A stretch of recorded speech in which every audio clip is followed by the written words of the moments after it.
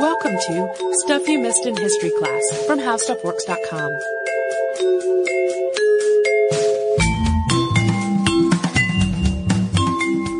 Hello and welcome to the podcast. I'm Tracy V. Wilson. And I'm Holly Fry.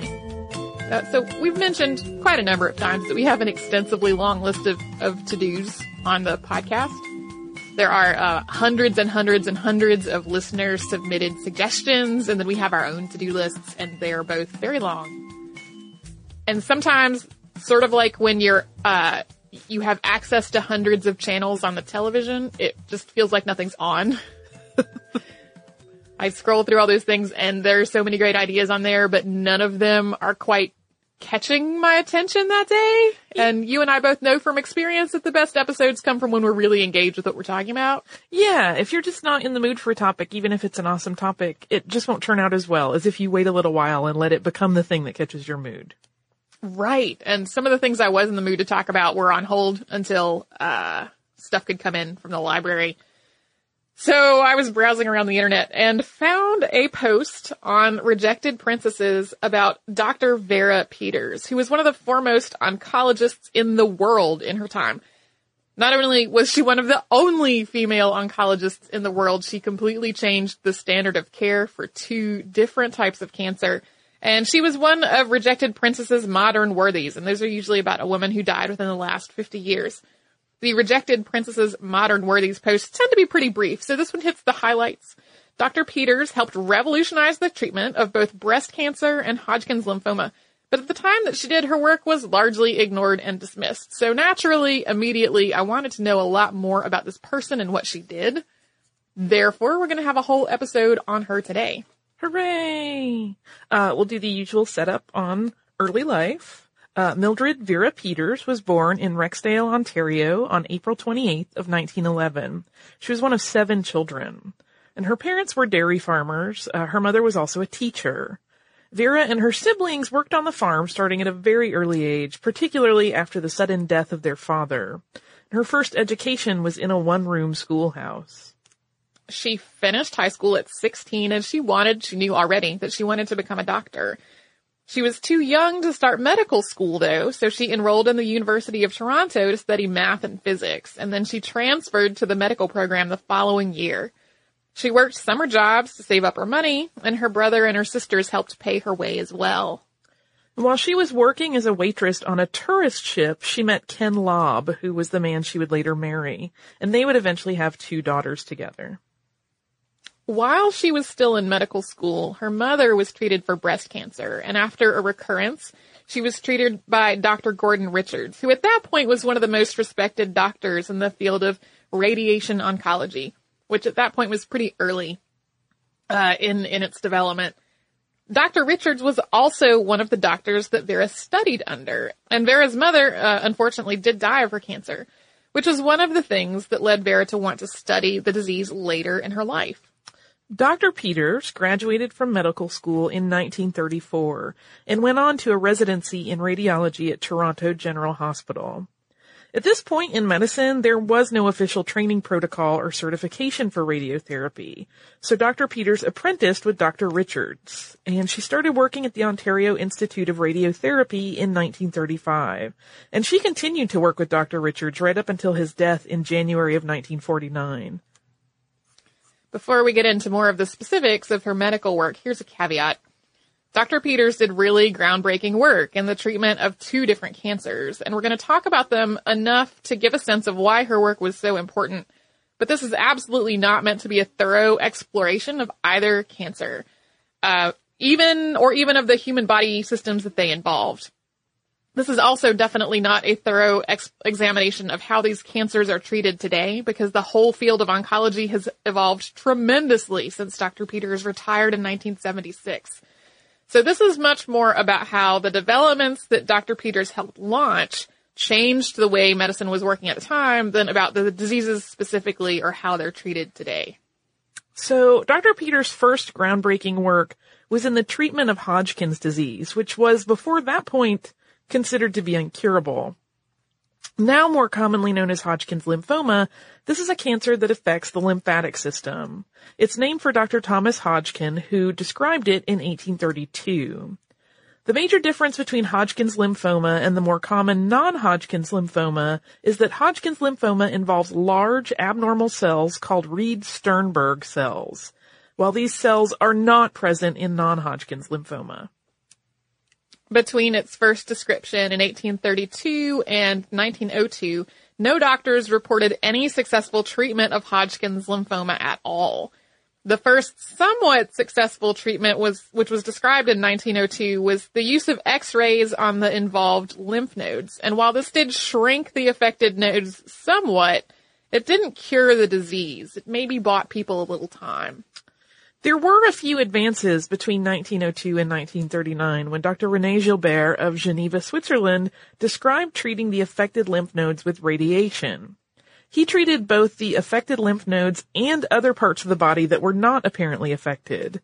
And while some of his patients did improve, many relapsed, and he didn't think of any of them as having been cured.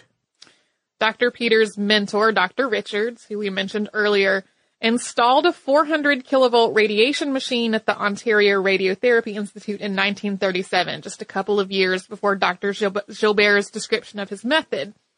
This was a higher voltage machine than what Dr. Gilbert was using, and Dr. Richard used this machine to treat his patients for a variety of cancers. Dr. Richard's method with Hodgkin's lymphoma was to use extended field radiation on the affected lymph nodes and adjacent nodes.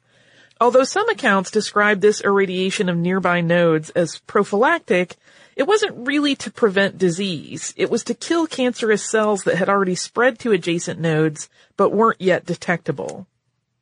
At first, Dr. Peters primarily worked under Dr. Richard's supervision. She was kind of apprenticing to him. But as she became more experienced as a doctor, she began to treat patients on her own as well. In 1947, after 10 years of treating lymphoma patients with the 400 kilovolt machine, Dr. Richards made an observation to Dr. Peters. It seemed to him that some of their patients were surviving a long time with no relapse, even though Hodgkin's lymphoma was supposedly incurable. And he asked her how she wanted to evaluate their work on the matter. So there are some people who interpret this as meaning that Dr. Richards should get credit for what happened next. After all, especially at the beginning, he was the one who was successfully treating the patients for their cancer. But what he really did was give Dr. Peters a question to answer, and the work she did to answer that question eventually changed the perception of Hodgkin's lymphoma from being an incurable disease to a curable one. Dr. Peters spent 2 years studying 113 patients who had been conclusively diagnosed with Hodgkin's lymphoma and treated with radiation at the hospital where she worked. She largely did this by hand at her dining room table. She was ready to present her findings to her colleagues in 1949, which was unfortunately after Dr. Richards had already died. Her findings revealed, though, that his theory was right. Their patients were living longer than lymphoma patients at other hospitals. Their 5-year survival rate had doubled, and their 10-year survival rate had tripled. Patients in stage 1, which was the least advanced stage, lived a median of 11.6 years. And she didn't describe any of the patients as cured, but their prognosis was really a lot better, and her tone was a lot more optimistic than any of the medical wisdom on Hodgkin's lymphoma at the time. The idea of approaching Hodgkin's lymphoma with the goal of curing it was revolutionary. And even though Dr. Peters had clear, compelling data to back up what she was saying, it took about 10 years for the medical establishment to start taking this concept seriously. Dr. Peters presented a follow-up paper in 1956 that included 291 Hodgkin's lymphoma cases, with all of the data just as solidly pointing to the idea that Hodgkin's disease could be cured, especially in the early stages. But perceptions in the medical field didn't really start to change until Eric C. Eason and Marion H. Russell, using Dr. Peters' data, confirmed her work in their paper, Cure of Hodgkin's Disease. That was in 1963. It took even longer than that for the idea that Hodgkin's disease could be approached as something that can be cured in a medical textbook. Treatments have continued to advance. Today, especially if it's caught in the early stages, Hodgkin's disease is considered to be one of the most curable adult cancers. Having made these kinds of strides in Hodgkin's disease, Dr. Peters turned her focus to breast cancer, which was personally important to her because of her mother. And we'll talk about that work after a brief ad break. So to get back to Dr. Peters' work with breast cancer, in 1958, the Ontario Cancer Institute at Princess Margaret Hospital opened, and patients and staff from Toronto General, including Dr. Peters and her patients, were transferred there.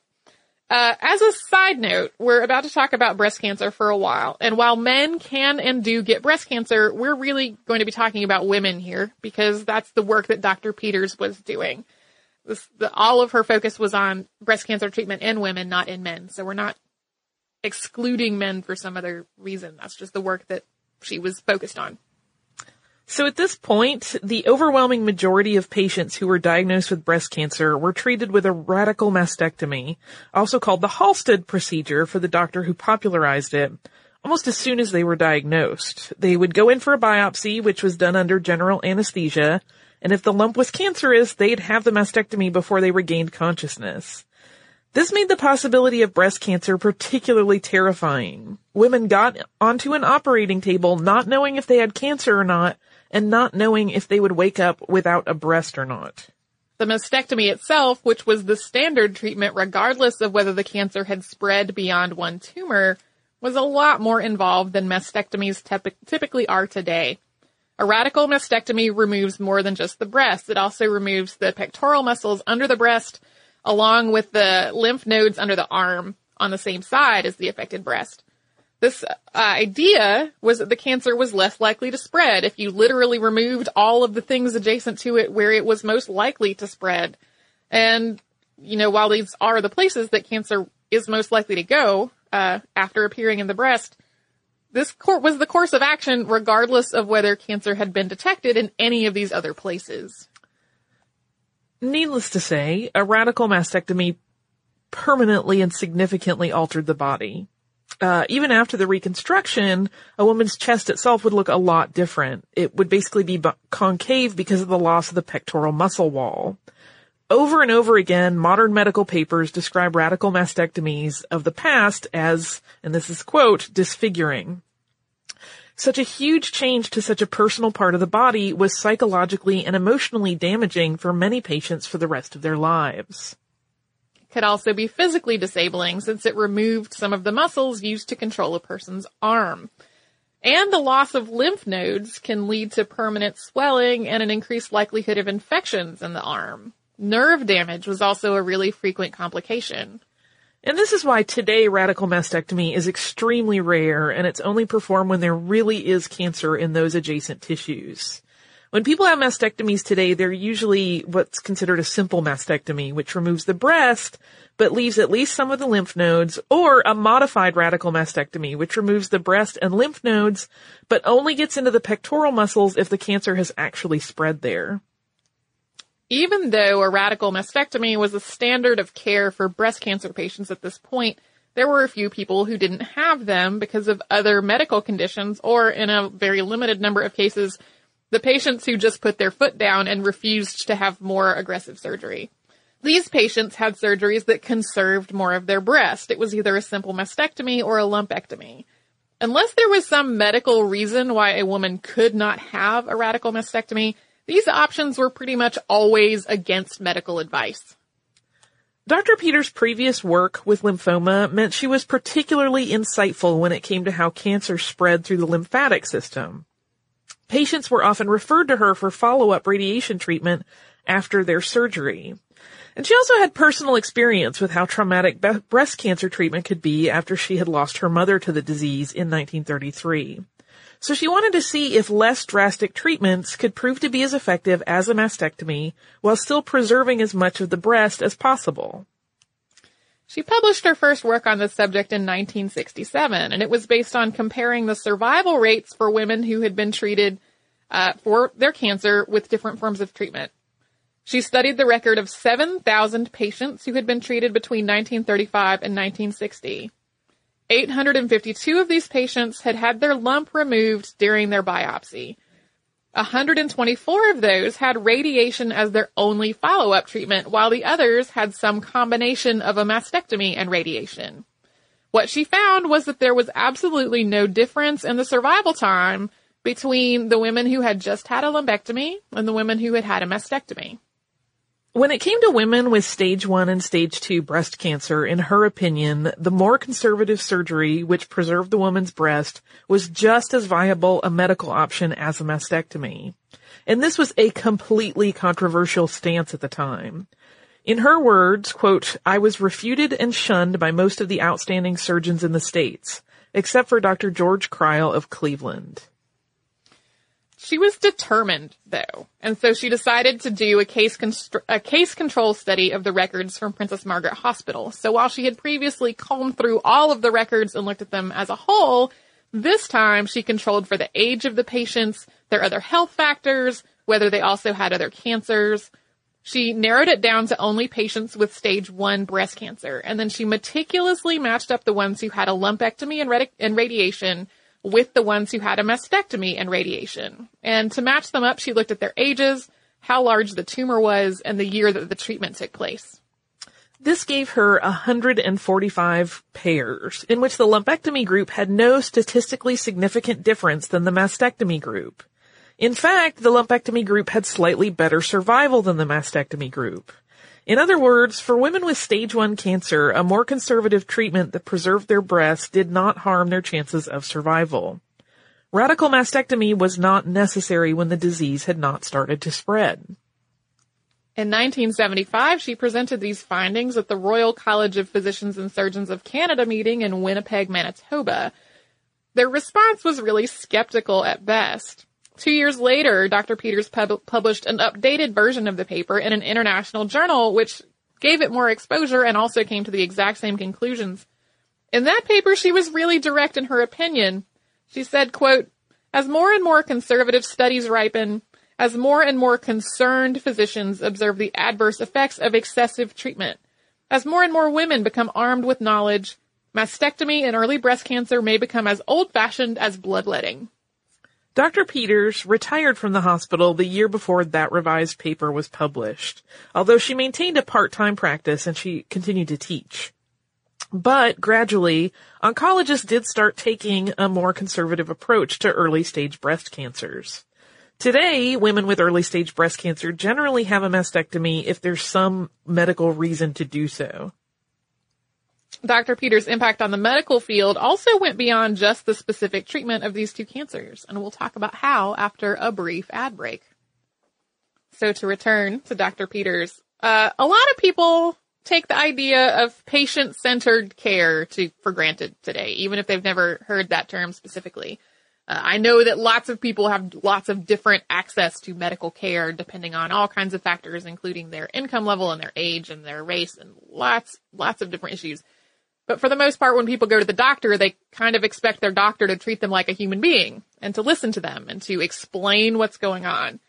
And this was not really how things worked when Dr. Peters started practicing medicine.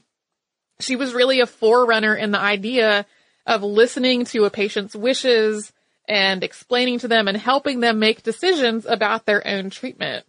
This whole idea was really far from standard when she was practicing medicine.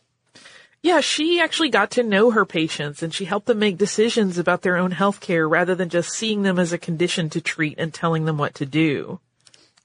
Another common attitude today is that when you go to the doctor, you should get a treatment that's going to be the right amount to solve the problem, not something that's just going to be so completely aggressive that it's going to blast the problem away, but then also leave you with potentially lots of scars or huge side effects or lots of adverse effects to taking care of the problem.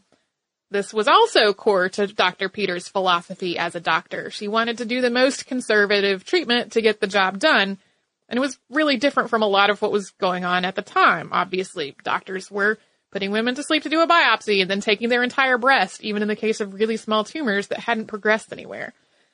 She really wanted to avoid the risks that came of side effects and other complications by doing a more minimal treatment, but still treating the actual problem. And she was also a role model for young women who were interested in becoming doctors, not just because of her success as a doctor, but also because she proved that a woman could be a doctor while also being a wife and mother. And that was something that really needed proving at this point in history. She did a lot of her research at home.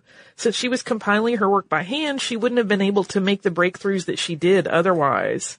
But outside of the medical world, she was Mrs. Lobb, mother of two. I think a lot of the other, female forerunners in the world of medicine that we've talked about have been women who eschewed the more traditional, stereotypical feminine side. And so it actually was a big deal that in addition to being a doctor, she got married and had children. All of this work was additionally incredible because at this point, there were hardly any women doctors at all, let alone women doctors who were on the cutting edge of their field, revolutionizing the treatment of multiple diseases. And Dr. Vera Peters became an officer of the Order of Canada in 1978. She was awarded the Gold Medal from the American Society of Therapeutic Radiology in 1979 and the Woman of Distinction Award from the Canadian Breast Cancer Foundation in 1988. Sadly, she died of cancer on October 1st, 1993 at the age of 82. She died at Princess Margaret Hospital in Toronto, where she had worked for most of her career. And she was inducted into the Canadian Medical Hall of Fame in 2010. It's kind of a side note. There was a play about her called Radical, which was written by Charles Hayter, who was also an oncologist. That actually premiered to just sell out standing room only crowd at the Toronto Fringe Festival in July 2014. Thank you, Dr. Vera Peters. I know. You and I both have family experience with breast cancer, and the fact that somebody said, okay, we have got to just stop treating women as a thing to put on a table and remove part of their body without actually talking to them about it. That's a big deal. Yeah, the idea of not being asked questions about treatment is so alien to me that it's shocking. Yeah. Yeah. I said this to you off mic, and now I'm just going to say it on mic. As I was researching this, I found a citation of that Cure for Hodgkin's disease paper. It was like a citation of the paper that was in another journal, and it cited the male doctor as doctor, and the female author of the paper is Miss, and I could not figure out whether she was actually a doctor when that notation was published or not. Right. Because it is possible that she was credited on the paper but was not yet a medical doctor. But I sincerely wonder, based on all of the other things that were going on at the time, whether she was just credited as Miss instead of doctor because she was a woman. Yeah. So that's a mystery that remains to be solved. In the meantime, I think you might have listener mail for us. I do have listener mail. This is another listener mail from our Brown versus Board series. And it is from Gia. Gia says, I recently listened to your Brown versus Board of Education and found the Aftermath episode fascinating. I grew up in downtown Boston, and even though I was born in the early 80s, people were still talking about busing in the 90s and early 2000s in horror. Boston is set up in a series of small neighborhoods, which were once full of families and children. It was very common for people, especially children and their mothers, to live their lives wholly in their neighborhood. My grandmother raised 4 children, worked, shopped, and socialized in a 1 square mile piece of Boston. And back then that was completely normal. The people of these neighborhoods had neighborhood pride, and until pretty recently, residents were incredibly territorial. Black people were chased out of white neighborhoods for not belonging, but so too were white people chased out of black neighborhoods. In 1994, I was chased out of an Irish neighborhood 2 blocks from my Italian neighborhood because I didn't belong there. Boston was not immune to racial tensions, but the thing I was still hearing about in 1996 was the horror of having to take a bus with strangers to a neighborhood far from home to sit in a strange school with more strange kids who were from a completely different culture. My family lived in the Italian section of Boston, and my mother didn't meet someone who wasn't Italian, maybe Irish, and Catholic until she was 15 years old. The prospect of having to go on a bus full of strangers to a neighborhood where she was not welcome, to be one of the few white kids in a predominantly black school, this idea was daunting. Not to mention immigrants in my neighborhood didn't want their daughters so far from home, a cultural thing. Many of my mother's schoolmates were sent to Catholic school to avoid the need to move or the need to bus. The Catholic schools were overrun. She goes on to talk about a more personal story about integration at her own school, which I'm not going to go into detail about because I feel like that's a little bit too much identifying information to go on here. But she ends by saying that now when she goes back to her alma mater, the halls seem more and more colorful, which I thought was a good note to end on. I spend a lot of time in Boston. If you walk around Boston, you can still see really clear hallmarks of the different cultures that settled different parts of Boston. Like, they're very clear. This used to be an entirely Italian neighborhood, and in a lot of cases, it's still predominantly an Italian neighborhood. But I had not realized how deeply those community ties ran, and that it was to the extent that, like, this little insular neighborhood was its own little thing that people were very protective of, without seeing it in the greater context of Boston as a whole, which I think probably most people not from Boston think of Boston, and also probably Cambridge, as a thing, even though there are lots of different insular communities all around the area. So thank you for sending us that note. If you would like to write to us about this or any other podcast, we're at historypodcast@howstuffworks.com. We're also on Facebook at facebook.com/missedinhistory and on Twitter at missedinhistory. Our Tumblr is missedinhistory.tumblr.com, and we're also on Pinterest at pinterest.com/missedinhistory. If you would like to learn more about what we've talked about today, you can come to our parent company's website. That is howstuffworks.com. You can search the word radiation and you will find how radiation works. And it goes into detail about how radiation is both dangerous and used to cure people's cancer. You can also come to our website, which is missedinhistory.com, to find all kinds of stuff about the episodes that we have worked on lately, an archive of episodes that we includes every episode we've ever done, show notes for the episodes that Holly and I have worked on. You can do all that and a whole lot more at howstuffworks.com and missedinhistory.com. For more on this and thousands of other topics, visit howstuffworks.com.